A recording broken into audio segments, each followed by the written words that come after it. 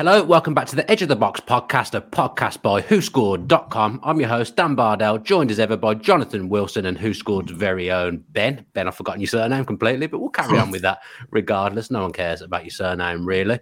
We are here to preview the Premier League action, but we're recording right after Gareth Southgate has named his 26-man squad for the World Cup in Qatar.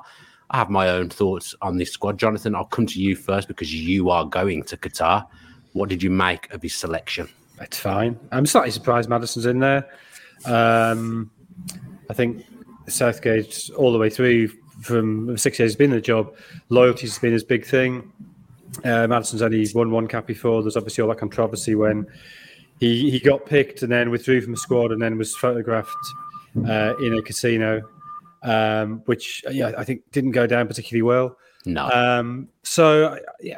I'm slightly surprised. I don't think it's an area where England are short, but his former season's been excellent, and I guess he is one of those players who you feel could suddenly unlock a game, even if England are not playing well or not making headway.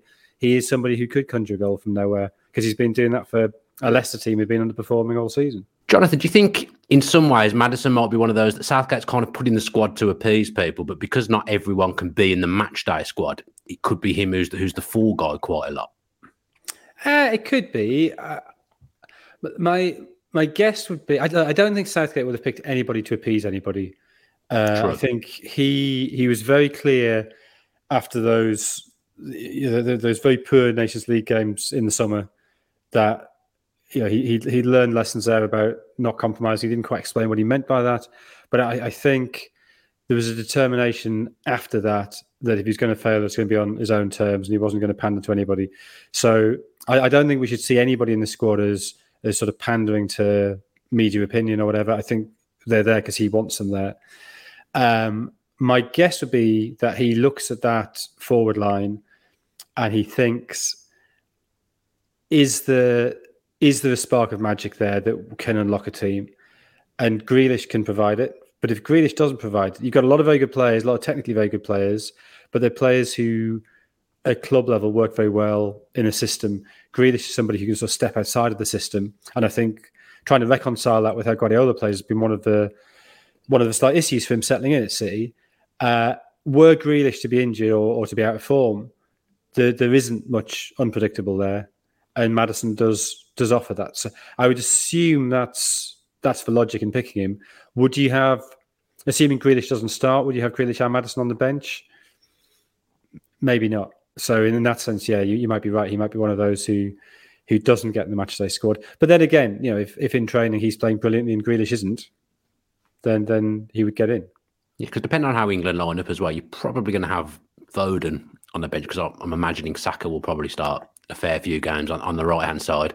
If they play three at the back, for example, Mount then always plays in the front three when he plays. So that would mean then that you've got probably Saka and Foden on the bench with Grealish. So I think Maddison being in the squad is a huge talking point, and it's probably the biggest takeaway from the squad. I think from looking at social media, that's the thing that most people are excited about. They're pleased that he's got in the squad, and I watched him play last week against Everton, and I thought he was absolutely fantastic in that game, and his productivity this season and probably towards the back end of last season, playing in a slightly unfamiliar role from the right. I think he's been absolutely fantastic. I think he deserves to be in the squad, but my gut feeling is that he's one of the ones that potentially will sit out a fair few games, but I'm not Gareth Southgate, and we'll see what happens.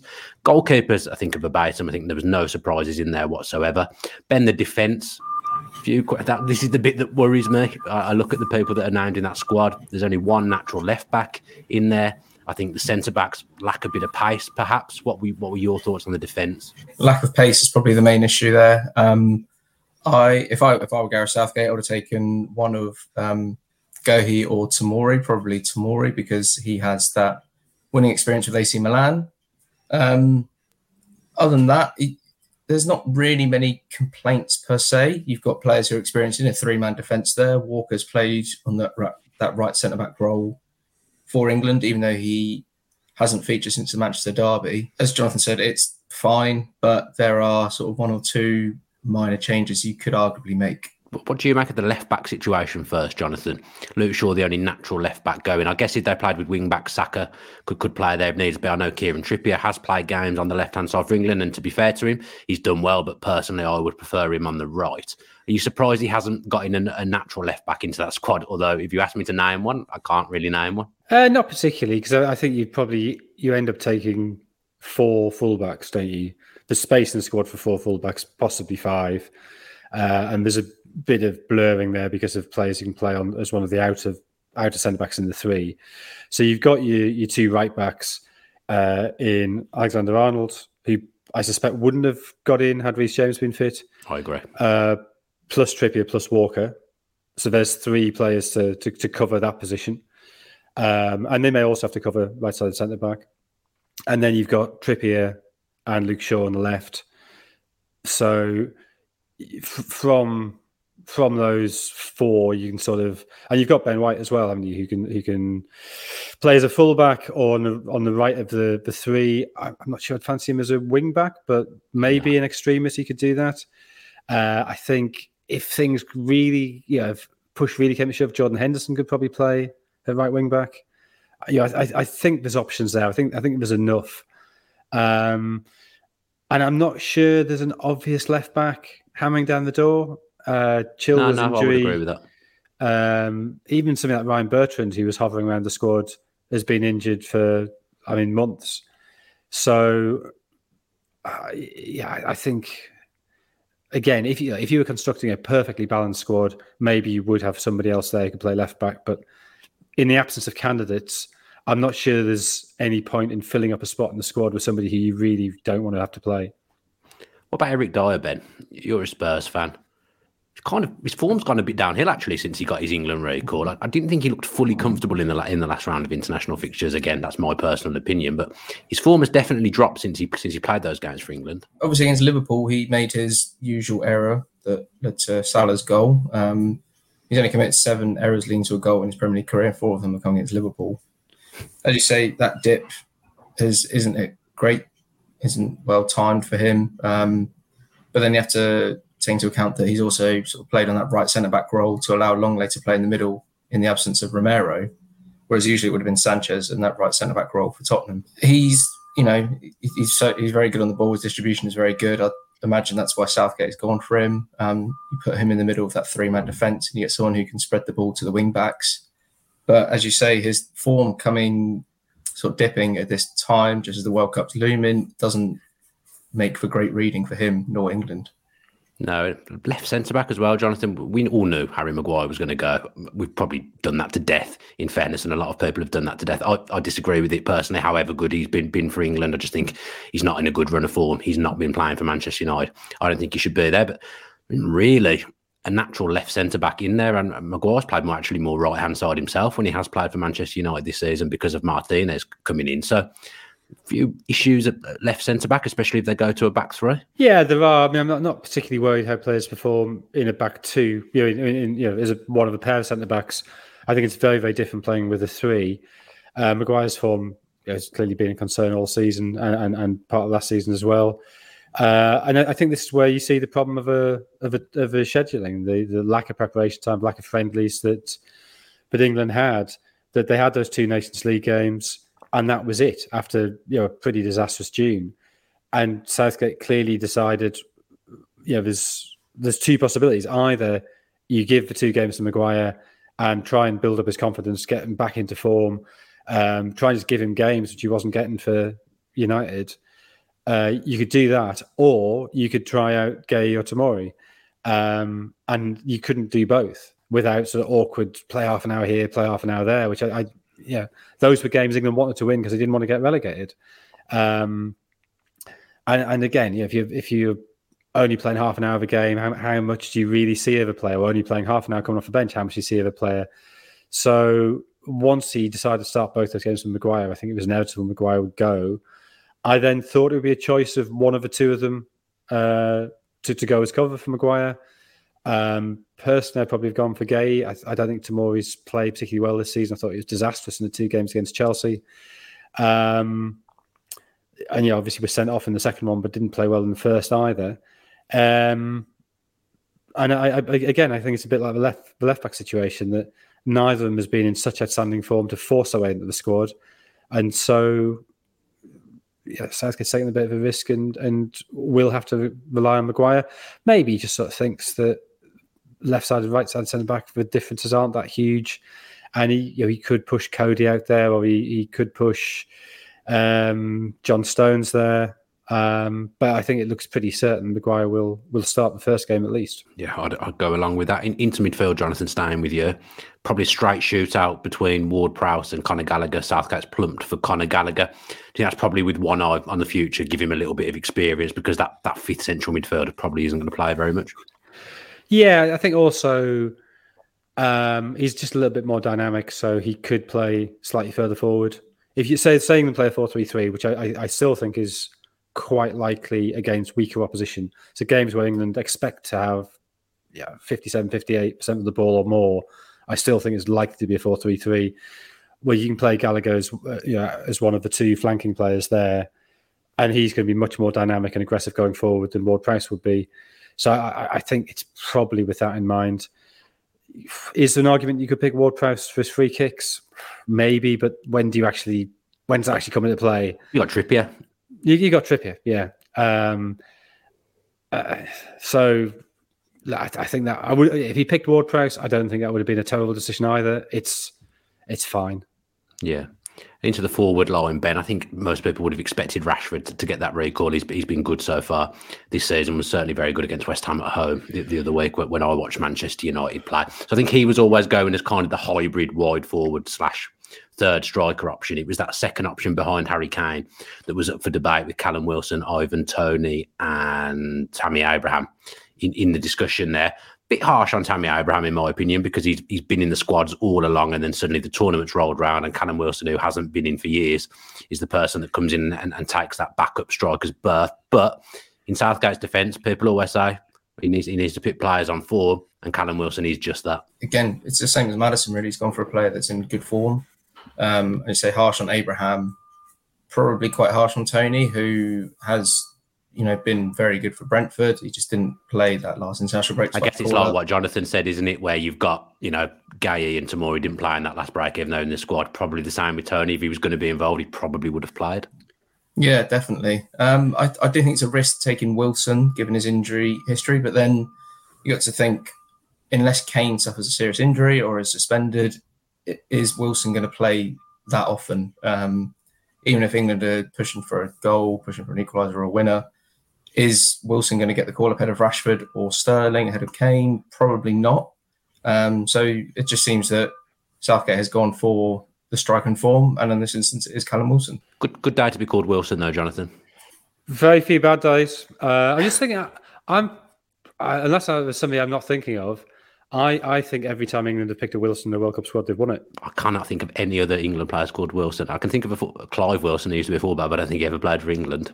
Is there any other Wilsons? Bob Wilson, but he was Scottish. Wilson from Castaway, but he wasn't a footballer. No. Wasn't even a football. That's true. He wasn't even a football. I can't think of any footballers called Wilson. Yeah, I mean, the other thing with Toney as well, I don't know how serious it is, but there's potential awkwardness there with this FA investigation into allegations of historical breaches of betting regulations, which, again, it's probably a minor issue, but it might just weigh against him when you have one slot for three people. Wild speculation on my behalf here, so hopefully no one will sue me or anything. But do you think, because Southgate put so much on having good people around the camp, and I'm not for 1 second saying that Ivan Toney's not a good person around the camp, but he's very, very confident. He's very, very, very brash. A couple of interviews when I've heard him talking about England, I've kind of sat there and thought, I bet Southgate's not keen on him saying that. Do you think anything like that plays a part? I don't know Toney at all, but I think personality should play a part. Absolutely, you're cooped up for a month for these people. If you've got somebody who's disruptive or irritating, they've got to be an absolutely exceptional player to make that worth dealing with. If you have a player, and again, I'm not saying this about Toney. I have no idea about Toney's personality whatsoever. But yeah, having somebody in the squad who just sort of wears everybody out and grinds them down is not conducive to playing well. Interesting. I mean, I don't think there's anything else to discuss with the squad particularly. I think overall, go on then, let's give a good grade out of 10. Ben, come to you first. What do you give that squad out of 10? Hang on, sorry. Are we giving a grade on how good the squad is, or how good a job we think Southgate's done in picking the squad? How we rate the squad out of 10? Give it 7.5. 7.5? 7.5. So I still don't front. So in world terms, so the greatest team ever would be 10 out of 10. I suppose in what he could have done then. Take all the England players into account, who's been picked, who hasn't. What would you give it out of 10? I'm not sure I've explained that any better the second time. and I mean, the problem is less the selections than the injuries. Yeah, but so, with what he's got. Well, what he's got is sort of 9.5 because there's hardly anything. The big issue is Maddison. So somebody who, maybe isn't even going to get in the matchday squad, and that's our big talking point. That suggests the squad's pretty much okay. I'm going to give him an 8. I'll give Gareth an 8. I think. Yeah. I'm happier with it than I thought I would be, but I've got big worries over the defence. That's my issue. Centre back in particular, and if anything was to happen to Luke Shaw, then I think England would struggle down that left hand side. I don't like the way it's done either. I get that it's polite for him to ring players and tell them beforehand, but then you get this drip of information all day. Like I want somebody to just wander, not even tell us what time it's going to be, just wander out at Wembley and stick the team sheet on the door, like when you got picked for your school team, when you just you keep going past the notice board to see if you're in. Oh, we used to have that. It was horrible. I used to be on the bench so much. The sinking feeling of being on the subs bench. Oh, it's brought back horrible memories. That wasn't even football, by the way. This was rugby. I mean, I know I'm built like a rugby player. Everyone's going to be shocked that I ever played rugby. Yeah, the heart-sinking feeling of walking past that board and saying my name on the bench every time. Horrible. Ben, you've got the best rated England 11 according to Who Scored. Let's see how wild this is. How many people in the 11 are in the squad? All of them. It's the best rated 11 from those, including the squad. So we've picked 11 players from that squad. We haven't picked the best rated English 11 overall in the Premier League. No, this is the best rated 11 within the squad. Right, good times. Jordan Pickford in goal. We've gone for Trippier at left back and Alexander-Arnold at right back. Then a centre-back partnership of White and Dyer. Rice and Bellingham are anchoring the midfield in a 4-2-3-1 with Saka, Maddison and Foden behind Harry Kane. The problem is that Alexander-Arnold and Foden they're great players, but I think because they play in such idiosyncratic teams, they find it quite hard to transfer that ability to England. Yeah, I'd agree with that. So I don't think I'd have either of them in my first choice England 11 right now, which is not to say that they're not in the top 10 footballers and English footballers, but I think Foden has not been anywhere near as good for England as he's been for City, because at City, it's a very different environment, and Alexander-Arnold similarly. Yeah, I mean, I did for another show. I did my England 11 yesterday, and I've got to be honest. When I do these things, I find it difficult because you do have in the back of your mind what you think Southgate would do, and I didn't have Foden or Alexander-Arnold in my 11. To be fair, neither of them were in it, so I can see Southgate's viewpoint with that, and I would kind of go along with it. However, they are both sensational footballers. I'm not saying I don't rate them. I just kind of agree with what you're saying, Jonathan, that they're so used to playing a certain way in such a defined system. It's then hard to come and play for England when you have to operate differently as a right back and differently if you're in the front three. So yeah, I'd go along with what. I mean, the player I think he will pick, who I think he really shouldn't, not in terms of the squad, but in terms of the 11, is Sterling. And it may be that Sterling's form this season has been poor enough that he doesn't pick him. But if you look at it, you want Kane plus a schemer plus a runner. I think your runner should be Saka and your schemer should be Mount. I suspect that his runner, at least to start with, will be Sterling. Okay. Do you not think that I imagine in the group games in particular, he'll probably play 4 at the back rather than 3 at the back? So but I'd probably be in that 10/8 role. Yeah, he could. Yeah, that's true. And then you could play Saka and Sterling. That's true. Runners both then bombing on beyond. Then kind of Mount and Kane would get in each other's way a little bit in some ways. But perhaps I feel sometimes you can't play a number 10 with Harry Kane because he likes to drop deep so much. You then end up. Yeah, there's a truth to that, certainly. Yeah. Yeah. Well, let's move away from England then, because we are here to preview the Premier League action ahead of the weekend, and it's Newcastle v Chelsea, the first game we're going to look at. The Celestine Babiaro derby, I believe he played for Newcastle briefly, as well as Chelsea. But Ben, because Kieran Trippier has been such a great signing for Newcastle, we're going to start with the top 10 rated January signings from 2022. Number 10 in there is Nathan Patterson. Matt Targett is in at number 9. 8 is Hassan Kamara, who was obviously relegated with Watford. Dan Burn is in at 7, and Eriksson, Kulusevski, and Guimaraes. Bentancur is in at 3, Luis Diaz at number 2, and Kieran Trippier is at number 1. I'm surprised Guimaraes isn't higher than number 4 in that list. But on Kieran Trippier, Jonathan, obviously the best rated January signing by Who Scored. If you look at a lot of stats going forwards this year, not only is Kieran Trippier one of he is the best at Newcastle. He's one of the best in the league, and he's been brilliant for them, hasn't he? In all manner of ways, including leadership. Yeah, no, he really has. I think, you make a case for Guimaraes, but I think probably their most significant signing so far. Not for the long term necessarily, but in terms of making that defence better. Defensively, Newcastle have been way, way better this season than I expected, having seen how teams have performed, or how his Bournemouth had performed before. But also his delivery of crosses and set plays. He's just a very, very sensible signing. He's done very, very sensible things very well. He should definitely start for England, shouldn't he, Jonathan? Whether it's right back or left back, Trippier should be in that side. Probably, yeah. Yes. I think if Reece James were fit, I think that becomes a bit trickier, because I think you would naturally rather have a natural left-sided player on the left, and Luke Shaw has suddenly had a new lease of life.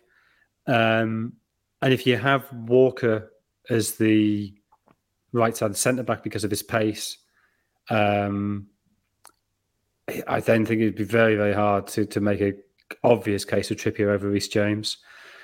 Would you then consider playing Reece James on the right of the 3 and leaving Walker out? Well, maybe on form this season you would.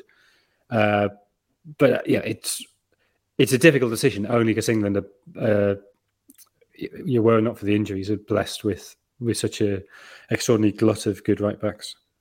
Yeah, we're going to look now at Newcastle and Chelsea signings. Ben, have Newcastle made what you would perceive as a bad signing yet, or have they all been successes? Because I forgot Chris Wood even played for Newcastle until the weekend when he scored against Southampton. But as a backup striker, I think he's probably doing a job for them. Have they actually made a bad signing yet? It'd be hard pressed to find a bad one in that bunch. Wood isn't even backup. He's backup to backup. Wilson's first choice. Isaac in there as well. Forget he signed him, even though it's a club record signing.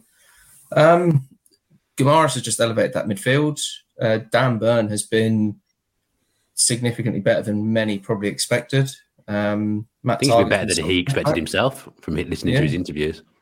Nick Pope has been a very good signing between the sticks, and obviously Trippier as well has just been a very good signing. Everyone, as soon as Newcastle were taken over, expected them to go and splash the cash and spend hundreds of millions on Mbappe and Haaland, etc.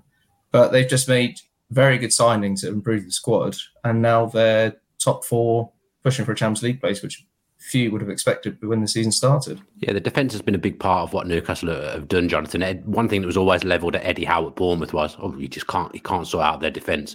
He has sorted out Newcastle's defence because they've been brilliant all season. I think they've got the joint best record in the Premier League. But Dan Burn's been playing at left back.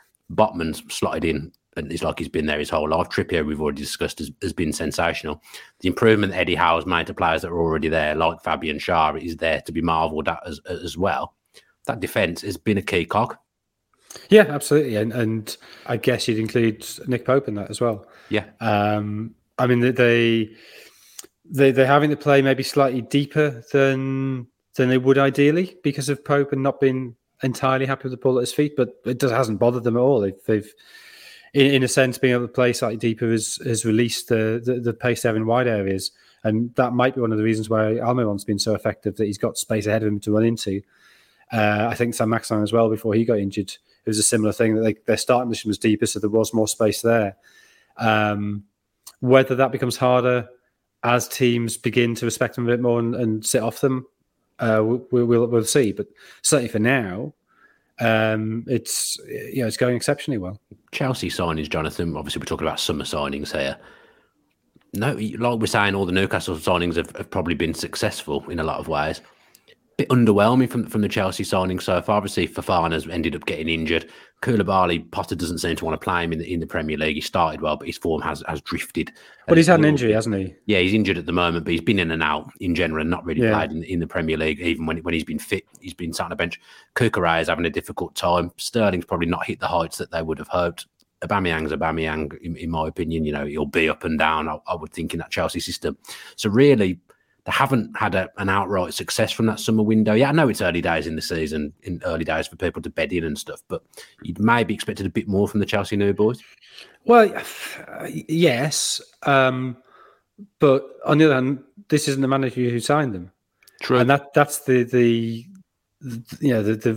absurdity of what Chelsea have done. That they went out and spent an enormous amount of money, 160 million pounds. And then the manager who was leading that, it's not there was a sporting director there who's making these decisions. Tuchel was absolutely involved in that, and seems to spend most of his time saying, "I don't want Cristiano Ronaldo." Seems also to have vetoed the Jules Koundé deal, or at least not to have been too disappointed when that ended up falling through and he went to Barcelona instead. Not convinced he really wanted Kukurea. It was almost he took Kukurea just to say, "Well, I will have one of Todd Bowley's ideas."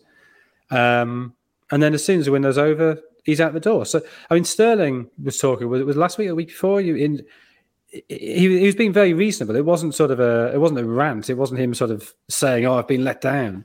But he was saying, I didn't come here to play wing back. I came here to play as a forward. And I don't really know what the manager wants of me or expects of me, because this isn't the manager I signed for. This is not the club that I came to. And I think he's got I don't think he's been playing well at all, and Potter obviously has every right to play in where he thinks is best for the team. But I can understand Sterling being unhappy at that, and I can't imagine that other players who came in the summer aren't thinking something similar. Of, well, yeah, hang on, I signed for this bloke who has a phenomenal record in Germany, who's managed PSG, who's won the Champions League, and suddenly we've got this bloke from Brighton. And maybe Potter goes on and becomes a brilliant coach. All the signs are he is an excellent coach. But I can completely get why players who signed for a different coach thinking, well, hang on, where do I stand here? Yeah, and results have not been great over recent weeks. I think they were 9 unbeaten at one point. But I think that you look back, masked it. And I think, I mean, you think of the Villa game and how many great saves were made by Kepa. Yes. And I think his form maybe did it wouldn't have taken many of those, say he'd let in an extra goal in, say, 3 of those games. And that would have looked very, I mean, the game at Brentford, Chelsea didn't look good either. They ended up drawing that, they drew that 0-0, didn't they? Yeah. There's a couple of games like that, particularly away games, where you sort of thought, I'm not, the game at Palace, his first game, they got away with that very late goal from Gallagher. So, I wasn't saying at the time, but in hindsight, you can sort of say, they were just sort of they were teetering a bit and getting away with it, and then suddenly this last sort of couple of weeks, maybe a bit of reality's dawned. Yeah, we've got a combined 11. Well, Ben's got a combined 11 and Jonathan's got his as well. So we're starting with the who scored 11 as always. Now, if we'd have done this time last year, obviously Chelsea were Champions League holders and I think they were going quite well at the time. Newcastle were stuck in the relegation zone. I think they maybe only won one game or hadn't even won a game at this point yet. So I know what the who scored 11 is. I mean, this time last year, this would have been unthinkable. But Ben, what's the 11? Yeah, so we've gone for 7 or more appearances, so that it seems a bit of a random number, but it means that they featured in at least 50% of their team's games this season. So in goal, we've got Nick Pope. Right back, we have Trippier, of course. Centre backs are Fabian Schär and Thiago Silva. And left back is Dan Burn. Midfield 3 of Joe Ellington, Bruno Guimaraes and Mason Mount. And then front 3 of Miguel Almiron, Callum Wilson and Alan St-Maximin. So Newcastle dominate that 11 with 9 players to Chelsea's 2. Quite like that team. Decent team. Jonathan, what did you go for? What's the balance? Well, I've played by the rules, which is players who are available this weekend. Who did Ben have that wasn't available? Well, St-Maximin's a doubt, I think, isn't he? He might be back, but he's come off the bench a couple of times recently. Yeah, but is he fully fit? Can you risk him from the start? Not in a game of this magnitude. Not for me. not in your 11. So I mean, my 11's not very different at all. Actually, I've only got 3 Chelsea players. Yeah. Okay. So Pope, Trippier, Thiago Silva, Botman, Burn, Kovacic, Guimaraes, Joelinton, Almiron, Wilson, Mount. So Mount playing on the left. Team as well. Not sure I'm entirely happy with Thiago Silva playing not in the 3, playing in the back 4, but that's what we've got. Yeah, it could have that. I mean, you'd be fully justified in picking the Newcastle back 5, including the goalkeeper. Yeah. Especially this season, because that's the thing, they work well as a unit as well. We know that's important when you're picking an 11. Going to need some predictions from you two then for this one. Ben, I'll come to you first. What's your prediction for Newcastle-Chelsea? I think Newcastle probably going to win 3-1. 3-1. I've gone for 2-0 to Newcastle. Jonathan? 1-0 to Newcastle. 1-0 to Newcastle. I'm having an hour in between 1-0 and 1-1, but I'll go 1-0. Yeah, Chelsea could do with the result. Newcastle would kind of pull away from them a little bit in the race for the top 4 if they didn't get anything. Chelsea, so it's a huge game at the top end of the table. A huge game for Chelsea, I would suggest. Next, we're going to look at Fulham against Manchester United. It's the Louis Saha derby. We've kind of already covered Maguire, so I'm not going to go into that too much. But Jonathan, Lindelof came in at the weekend playing in place of Varane, I guess, played next to Martinez, and Manchester United were dominated by one of the best football teams in the land. Which I think just shows that this upturn it still has some way to go, that they're not consistently excellent yet. I think Ronaldo starting doesn't help. So I don't know, I sort of assume Maguire will come back in, given that they kept a clean sheet. I know they're a little bit fortunate to keep a clean sheet against West Ham, but I don't think the Lindelof experiment particularly worked. I don't think he did enough to say he is definitely better than Maguire. So I would assume Maguire comes back in. And then you got Ronaldo up front with Anthony definitely out. I think there's doubts over Sancho as well. So yeah, I think the issue is more up front here than at the back. I thought it was a strange front 4 selection against Villa. I thought he might drop in an extra central midfielder, maybe let Eriksen come forward a little bit more in the game against Villa. But I thought that front 4 it was never going to function. Garnacho on the left, Rashford on the right, and then Van der Beek playing off Ronaldo. That just doesn't sound like a functioning front 4 for me, and he didn't look like one either, Jonathan. I guess Bruno Fernandes was suspended, wasn't he? Yeah, which meant they had to change things. But yeah, you're right. The obvious thing to do is to move Eriksen forward and bring in Fred. So you've got Brazil, the World Cup favourites, as back in midfield at the back of your midfield.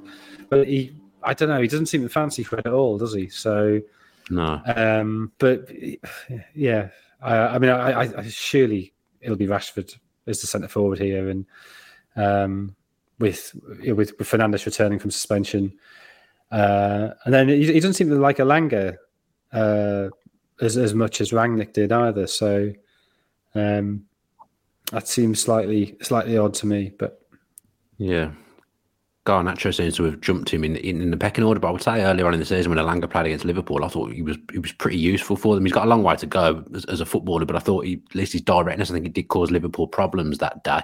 Let's look a little bit at Fulham now, Ben. Still going well. I know they lost to Manchester City at the weekend. Very unlucky to lose to 10-man Manchester City. I thought that penalty was a little bit harsh. But even without Mitrovic, they were giving Manchester City a game when it was 11v11. And we talk about successful signings. We've done Paulinho a lot on this podcast because I think he's fantastic. But Pereira as well, maligned a little bit at Manchester United. Fans weren't too keen on him, but he's gone to Fulham and he plays with some swagger and he plays with some confidence, takes responsibility on the ball, works hard. He's been a good signing as well. Yeah, it seems like Fulham have kind of learnt their lessons from bygone years where they used to sign about 300 players per summer as soon as they came up. Marco Silva was very unhappy with the window before Paulinho came in. They did have a very depleted squad, but even though they did bring in a lot of players towards the end of the window, they seem to have just signed just players that will fit the system that Silva wants. And Pereira is admittedly one of the success stories of those new arrivals. I mean, 4 of Fulham's top 5 rated players, according to Who Scored, are new signings. You've got Bern Leno in there, Willian and Pereira, of course, as well. And just Pereira seems to just have had that new lease of life. He was stagnating under at United. He obviously was at Flamengo for a bit. It's just not heartwarming, but it's good to see that Fulham kind of seem to have a plan in place now, right? Whereas previously they were just buying anyone and everyone under the sun. Yeah, and I think most people would have had Fulham to go down at the start of the season, but Jonathan, they'll probably be nowhere near a relegation scrap. It shouldn't be. It'd have to be a major downturn now. I think the signings have been more sensible. There's a lot of players there who, and I guess this is a facet of not having made huge numbers of signings. The players who've played together, there's a sense of a plan there. There's a core that's been there a couple of years. And Mitrovic is playing way better this season than he did 2 years ago, and that's been huge for them. Not just in terms of his goals, but just the irritation he causes other defences.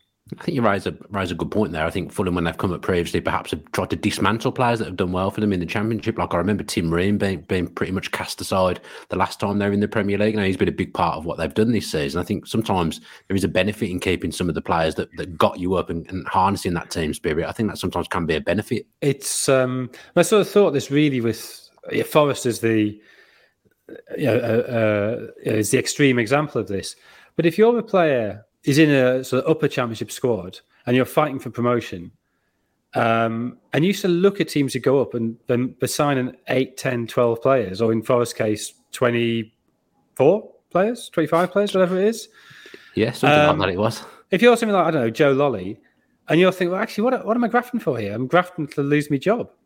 Yeah. And I just sort of think it's a very odd sort of negative spiral to get into, that you're disincentivizing players from getting promoted, because if they get promoted, they're not going to see the benefits of that. They're not going to get to play at Anfield and Old Trafford and the Etihad. They're not going to get those Premier League contracts and those bonuses. They're not going to get this mass global exposure. They're going to be, do you fancy a loan at Coventry? And it's a problem of modern football and just how big a gulf exists between the Championship and the Premier League. But I think it's a very unhealthy world where players trying to get promoted know that it might cost them their job. We don't want to live in an unhealthy world. That isn't what we want. Let's do our predictions then, and I will start. Fulham against Manchester United. I am going to go with 2-2. Jonathan? 2-1 to Fulham. 2-1 to Fulham. Ben? I was going to go 2-2 as well, but I'm going to change that to 1-1. I mean, you can still go 2-2. You don't have to change it just because it's the same as mine, although with my record, that would probably be a good idea to change things. I've been terrible so far this season. That leads us nicely into the just a minute section then, Ben. And let's start with the league table. Was there any improvements last week? I had a horrible week. I imagine I probably did that. I don't have it to hand. I forgot to load it up. And my computer has been very, very questionable these last couple of days. Last season, I felt like I was taking it more seriously because I liked beating Martin. There was something about beating Martin I just liked. I think I took it more seriously. I don't want to beat you, Jonathan. That's not what I'm about. No one wants to overtake their hero. It's not what people want. But I used to get a lot of joy from beating Martin. Jonathan got 2 correct outcomes, so up to 37 points. Dan, you got 4 correct outcomes, up to 28 points. So double, Jonathan. Come on. Something's gone wrong here. Yeah, because I was 20-odd points clear. Yeah, you were 20-odd points clear. So none of us did very well last week.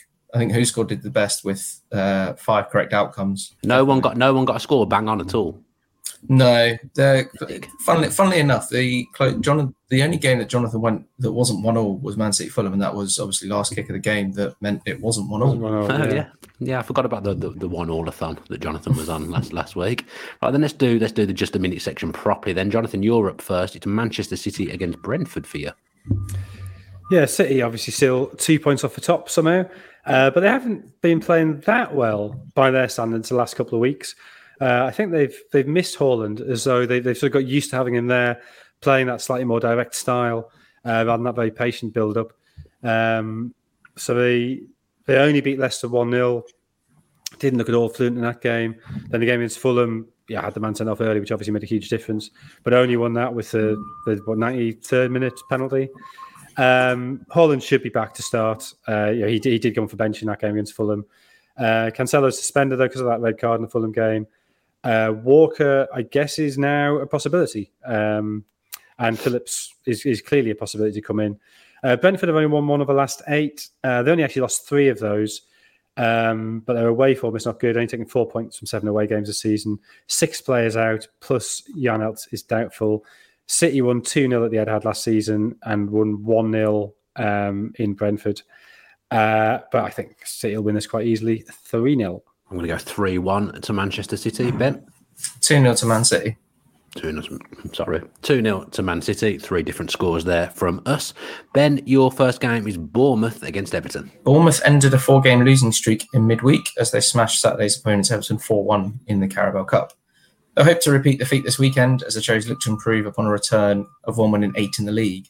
That poor run has seen Bournemouth drop to 17th, just 1 point above South Coast rivals Southampton. Chris Mepham is suspended for this one, so Gary Neal will be forced into at least one change from the side that lost to Leeds last weekend. With Lloyd Kelly also absent due to injury, Jack Stevens, who featured alongside Mepham in midweek, may start alongside Marcus Senesi in defence. David Brooks and Neto are out until after the World Cup. Everton's resounding loss at Bournemouth on Tuesday means they have lost 5 of their last 7 all competitions. Their sole away league win this season did come on the South Coast as they beat Southampton at St Mary's last month, but downturn form has seen the Toffees drop to 1 point and 1 place above Bournemouth in the table. Mason Holgate was forced off after a knock to his knee on Tuesday, so will be assessed, as will key midfield duo Idrissa Gueye and Amadou Onana. Over Andres Townsend and Dominic Calvert-Lewin are sidelined for Everton, with Neil Maupay expected to deputise for the latter. I think Everton will improve upon their midweek shambles and get a draw, 1-1. I think Bournemouth are going to win 2-1. Jonathan? 1-1. 1-1. Poor Dominic Calvert-Lewin as well. He literally can't catch a break at the moment. Every time he comes back from an injury, he breaks down again. Jonathan, your next one is Nottingham Forest v Crystal Palace, which I believe might be an Ian Wright derby. I think he finished his career, played for Forest at some point. I'd have to look that up. I'll look it up whilst you do your preview. Forest still bottom and still, I think, in a lot of trouble, but there are some glimmers of hope. They've taken 5 points from the last 4 games, which is say half the points they picked up this season. They've got 5 players out. I think Steve Cooper's still struggling to work out how to deploy all these players he brought in the summer. So how significant that is, yet again, it's very hard to know. Palace have won 3 of the last 4 and 4 of the last 6. Maybe a little bit fortunate to win at West Ham last week with a very late goal. But I think what we're seeing there is their league position improving and results improving as the calendar gets easier for them. They had a very, very tough start, which I think possibly made it look worse than it was there. The win at West Ham was their first away from home this season, and it's the first time they've won 2 games in a row this season. They'll be without MacArthur and Richards. And I don't think they'll get 3 wins in a row, but I don't think they'll lose either. 1-1 again. I'm going to go big 3-0 to Crystal Palace. Ben? I'm going to go for 0-0. Yeah, Palace have got the hoodoo of the away games over now after last week with that late win. So I think they can beat Forest. Ian Wright did play for Nottingham Forest, by the way, towards the end of his career in a massive shirt from the picture that I just saw. I was also surprised to learn that he's 60 next year. Didn't think Ian Wright was that old. That's scary when they played that. I'm 37. A player I watched when I was younger, probably one of the first footballers I will have watched. He's nearly 60. Don't like that at all. Tottenham v Leeds for you, Ben. Tottenham were unable to follow up their 2-1 loss to Liverpool last weekend as they crashed out the Carabao Cup at the hands of Nottingham Forest on Wednesday night. Back-to-back defeats doesn't make for great reading for Antonio Conte, and he'll be demanding a return to winning ways when they welcome Leeds to Tottenham Hotspur Stadium. Conte's first league win as Spurs boss actually came in this fixture last season. Their injury issues have cleared up of late, with Son Heung-min and Christian Romero the only confirmed absentees, with Richarlison and Dejan Kulusevski both featuring off the bench at the City Ground on Wednesday night. As such, Conte may revert to a 3-4-3 given the returns of the pair, with Kulusevski in line to make his first start for Spurs since the 6-2 win over Leicester in mid-September. Spurs may have viewed the welcome of Leeds as the perfect opponent to help head into the World Cup break on a high, but back-to-back league wins for the Whites over Liverpool and Bournemouth has eased the pressure on Jesse Marsch. They did crash out the Carabao Cup in midweek, but have recently ended an 8-game winless run in the league, and they will be a much tougher proposition for the North London side this time around. Patrick Bamford will be assessed, but Marsch is without Luis Sinisterra, Stuart Dallas, Joe Gelhardt, Adam Forshaw and Archie Gray. Sam Greenwood impressed off the bench against Bournemouth last week and will surely come to Marsch's thoughts here, while winger Wilfred Gnonto also played a key role in Leeds' superb fight back against the Cherries. However, I don't think it'll be enough to claim a win on Saturday, and I think Spurs will win 2-1. Jonathan, while I have a think. Also Spurs 2-1. I'll go for 2-1 Spurs as well. Play it safe. A defensive selection from me there. Jesse Marsh's subs last week, by the way, absolutely turned the game. Some great substitutions there. West Ham Leicester for you, Jonathan. Yeah, West Ham have only won one of the last 5 in the league. And I think there's a sense of the last 2 wins they have had. They've only won 14 this season. But for the last 2 wins they have had, I think they've both been slightly fortunate. Being gifted penalties and goals that maybe should have been ruled out at the London Stadium. Having said that, they were very unlucky not to get an equaliser at Old Trafford, and easily, they had that chance just before Palace scored last week, so they could have won that 2-1. But there is just a little bit of pressure, I think, on David Moyes now, a little bit of grumbling from fans, which maybe isn't entirely fair. But at the same time, I think there is a concern that the signings that came in the summer aren't necessarily his type of player, and they are maybe struggling to gel. Leicester now above West Ham on goal difference, which you certainly wouldn't have thought could be true 3 or 4 weeks ago. They've won 3 of the last 4. Youri Tielemans is playing well again, and he's scored 2 great goals in that time. Still all the familiar injuries: Pereira, Bertrand, Justin Soyuncu all out. Doubts over Benrahma and Cornet for West Ham. West Ham won this 4-1 last season, but I think it'll be much tighter this time, 1-1. I'm going to go 2-0 to Leicester, Ben.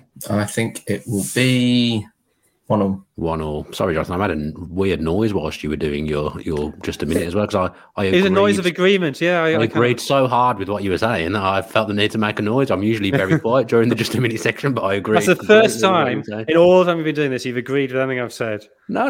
It's the first time. I know the noise you make when you agree. It's fine. It's fine. It was a very strange noise. Mostly indifference, but that's what I'm aiming for, to get you to go, It's a noise I'm not going to make again, because I think it did sound a little bit weird in the middle. It was very jazz club, I thought. Nice. Good show, Fasher. Good show back in the day. Show. What a show. They don't make them like that anymore. Where are we? Liverpool v Southampton for you, I think it is, Ben. And just as Liverpool being written off ahead of their trip to Tottenham, the Reds pulled out a first away league win of the season as they returned to Merseyside with a 2-1 win. Along with their penny shootout win over Derby in midweek, Liverpool have now won 3 on the bounce in all competitions. They did lose their last home league game, however, falling to a shock 2-1 defeat to Leeds. Jurgen Klopp made 11 change for the Carabao Cup success in midweek, but we should see a familiar-looking 11 to the one that started the win over Spurs this weekend. Joel Matip, Naby Keita and James Milner will all be assessed, though the former pair are likely to miss out. Luis Diaz, Diogo Jota and Arthur Melo are ruled out. Nathan Jones endures a baptism of fire following his appointment to Southampton boss on Thursday morning. He's penned a 3.5-year deal at St Mary's following 2 notable stints at Luton, either side of a subpar spell at Stoke.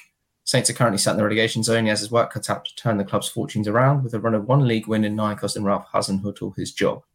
Jones is without fullback pair Carl Walker-Peters and Tino Livramentos for his first game in charge, and it does remain to be seen how his side will set up at Anfield. Having used a 3-man backline for the most part with Luton this season, logic does dictate he'll adopt a similar setup at Liverpool. I do think he'll get up to a losing start, though, and I think Liverpool will win 3-1. Tentative 1-0 to Liverpool. I think Southampton will sit quite deep, but Liverpool will break them down. Jonathan? 2-0 Liverpool. 2-0 to Liverpool. Big one for you, Jonathan. I'm going to Brighton on Sunday. It's Brighton v Villa. Well, Brighton won the last 2 in the league and then got the League Cup win at Arsenal midweek. And that after 4 games without a win after De Zerbi replaced Graham Potter. He's had the better XG in 5 or 6 league games, though. And I think he's a little bit unfortunate, and B, the fixtures he had, having to play Liverpool and Tottenham and Manchester City, made that record look worse than it was. Still without Moda, everybody else should be fit. I think the only problem with Brighton really is the old issue at centre forward, that they're just not taking chances. Villa without Coutinho and Diego Carlos, 3 points above the relegation zone, 1-2 and lost 3 of the last 5. And those 2 wins were both the first games for new managers.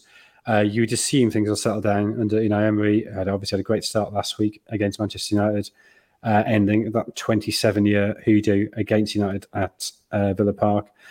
Villa won both fixtures between them 2-0 last season. But the win at Brighton last time was in that weird run of 6 defeats in a row Brighton had. So maybe not too much to read into that. I think Brighton will win 1-0. Go against you and say Villa are going to win 2-1, and I'm going to have the weekend of my life in Brighton. Ben? 2-1 to Brighton. You too, honestly. Right.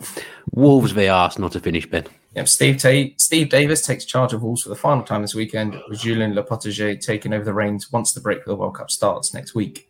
Davis did oversee a win in his penultimate game at the Molineux Helm as Wolves booked their spot in the next round of the Carabao Cup, beating Leeds 1-0. However, they have failed to win in 4 in the league and remain 3 points off safety. Once again, Davis is without a host of forward players, with Diego Costa, Sasha Kaladzic, Raul Jimenez and Pedro Neto injured. But summer signing Matheus Nunes has a chance of featuring here. Nelson Semedo has served a suspension and is available, which is timed well as Johnny is set to miss the welcome of Arsenal. The Gunners, like so many Premier League sides, exited the Carabao Cup in midweek as they lost to Brighton at home. However, supporters won't be too fussed by that loss as they focus their efforts on remaining top of the Premier League for the World Cup break. A 1-0 win at Chelsea last weekend means they remain 2 points clear of Manchester City. Mikel Arteta has no fresh injury concerns to contend with as Emil Smith-Rowe and Takeru Tomiyasu miss out. Alexander Zinchenko made his first start since the North London derby win last month in the 1-0 victory at Chelsea and should start at left-back. But Arteta has a settled system and a side that is unlikely to change here, and I think they'll win 2-0. 3-0 to Arsenal for me. Jonathan? 1-0 to Arsenal. 1-0 to the Arsenal. Thank you very much to you both for your just a minute sections there. Right, team of the season so far we're going to finish with. We've all done an 11. Well, Ben hasn't. Ben's got who scores 11, but Jonathan and myself have done a team of the season so far because obviously we're breaking for the World Cup now, so it seems a good time to do that kind of thing. I've completely forgotten what my 11 was. So, Ben, do you want to start with yours? And I'll try and conjure mine up from my phone. Yep, so the Who Scored one so far has Bernd Leno in goal with a Who Scored rating of 7.11. No goalkeeper has made more saves than him. Trippier is at right back. He's third for key passes, second for big chances created, and he's actually made the Premier League Team of the Week in 8 of 14 appearances this season. Fabian Schär features at centre back. He's played his part in the defence because he just 11 goals, and he's partnered by James Tarkowski, as Everton have only conceded 14 goals, and he ranks third for clearances. Running off the defence is João Cancelo, who's enduring another solid season. He's got 2 goals and 1 assist, and is top for dribbles of defenders. On the right, we have James Maddison. He has 6 goals and 4 assists for an underwhelming Leicester side, whereas Kevin De Bruyne features in midfield. He's top for key passes, big chances created, and assists. Partnering De Bruyne in the middle of the park is Bruno Guimaraes, and he's been excellent on every area of the pitch. He's got 3 goals, 2 assists, 2.6 tackles, 1.3 interceptions, and 1.5 key passes per game. And rounding off midfield is Phil Foden. He has 6 goals and 3 assists, and he's 3 goals away from matching his best return in the Premier League season. Up front, as the player of the season so far, is Erling Haaland. He's got 18 league goals, and with no World Cup, should be well rested to add to that when the action gets back underway next month. And joining him up front is maybe a contentious choice, but Gabriel Jesus. He's got 5 goals and 5 assists this season, and he's the second most valued player in the division, which is handy because Arsenal rank 3rd for set-piece goals scored when you're excluding penalties. Jonathan, do you want to do your turn? Pickford in goal. I had a real issue with the right side, and I ended up... Basically, I could have gone for 2 Arsenal players or 2 Newcastle players. I've gone for 1 of each. So I've gone Trippier at right back, but it could have been White. Centre-back, Thiago Silva and Botman, Cancelo at left back. Bentancur at the back in midfield, with Caicedo shuttling alongside him, De Bruyne as the creator. Then Saka, but it could have been Almiron on the right side of the front 3, and Haaland and Martinelli. Interesting. How many did you have the same as who scored? I don't know. Okay. No quick maths. Okay. I'll do my team then. I've obviously been heavily influenced by Unai Emery at the weekend because I've gone with a 4-2-2-2 formation, which is what Villa lined up with at the weekend. So I've gone with Pickford in goal, Trippier at right back, a centre-half partnership of Saliba and Botman with Cancelo at left back. Got João Paulinho and Bruno Guimaraes as my 2 in midfield. And then Maddison and Martinelli slightly further forward with Haaland and Kane up front. That's my team. I like that team. That's one of mine. So who are your fullbacks? Trippier and Cancelo. Okay. Because they're going to have to do a lot of work, aren't they? Oh, of course, but Bardell team works hard. If nothing else, that's what they do, Jonathan. That's how we get them to play. If we could put those teams up on social and get some votes and see who the Who Scored public thinks is the best, I'd appreciate that. That's the happiest I've ever been with anything I've done. Actually, I'm pleased with that. Anything you've ever done in my life? Yeah, I've not achieved very much, Jonathan. But this team today, that team's going places. I like that team quite a lot. Ben, surprise package so far of the season. Yep, so we've gone for the biggest rating increase from last season to this season. Last season, you've had to have made at least 20 appearances, and this season, 10. So it's Arsenal heavy to start off with. We've got Xhaka, Jesus, and Ødegaard in 10th, 9th, and 8th. Then Joelinton breaks up the Arsenal contingent with Gabriel Martinelli returning there in sixth. In fifth is Pickford, fourth Shah, third Rashford, Pascal Struijk is in second, and the most improved player / surprise package is Miguel Almiron. 8 goals this season. He is one of matching his return for his entire Newcastle career prior to this season. So definitely a worthy surprise package. You got anyone who wasn't in there, Jonathan, or do you think? Well, I interpreted the question slightly differently. That's fine. And just in terms of the player who I knew nothing about, who I think has been brilliant, is Moises Caicedo. And I saw him that first weekend of the season when Brighton won at Old Trafford. And, looked at the team sheet, was like, who's this bloke? And within 10 minutes, like, Christ, this guy's brilliant. And he's, 19? Is he 20 yet? I don't know. Maybe he has turned 20, but I'm pretty sure he was 19 that first day of the season. Ecuador, not a guaranteed World Cup qualifier. And he's clearly one of the major reasons why they have got there.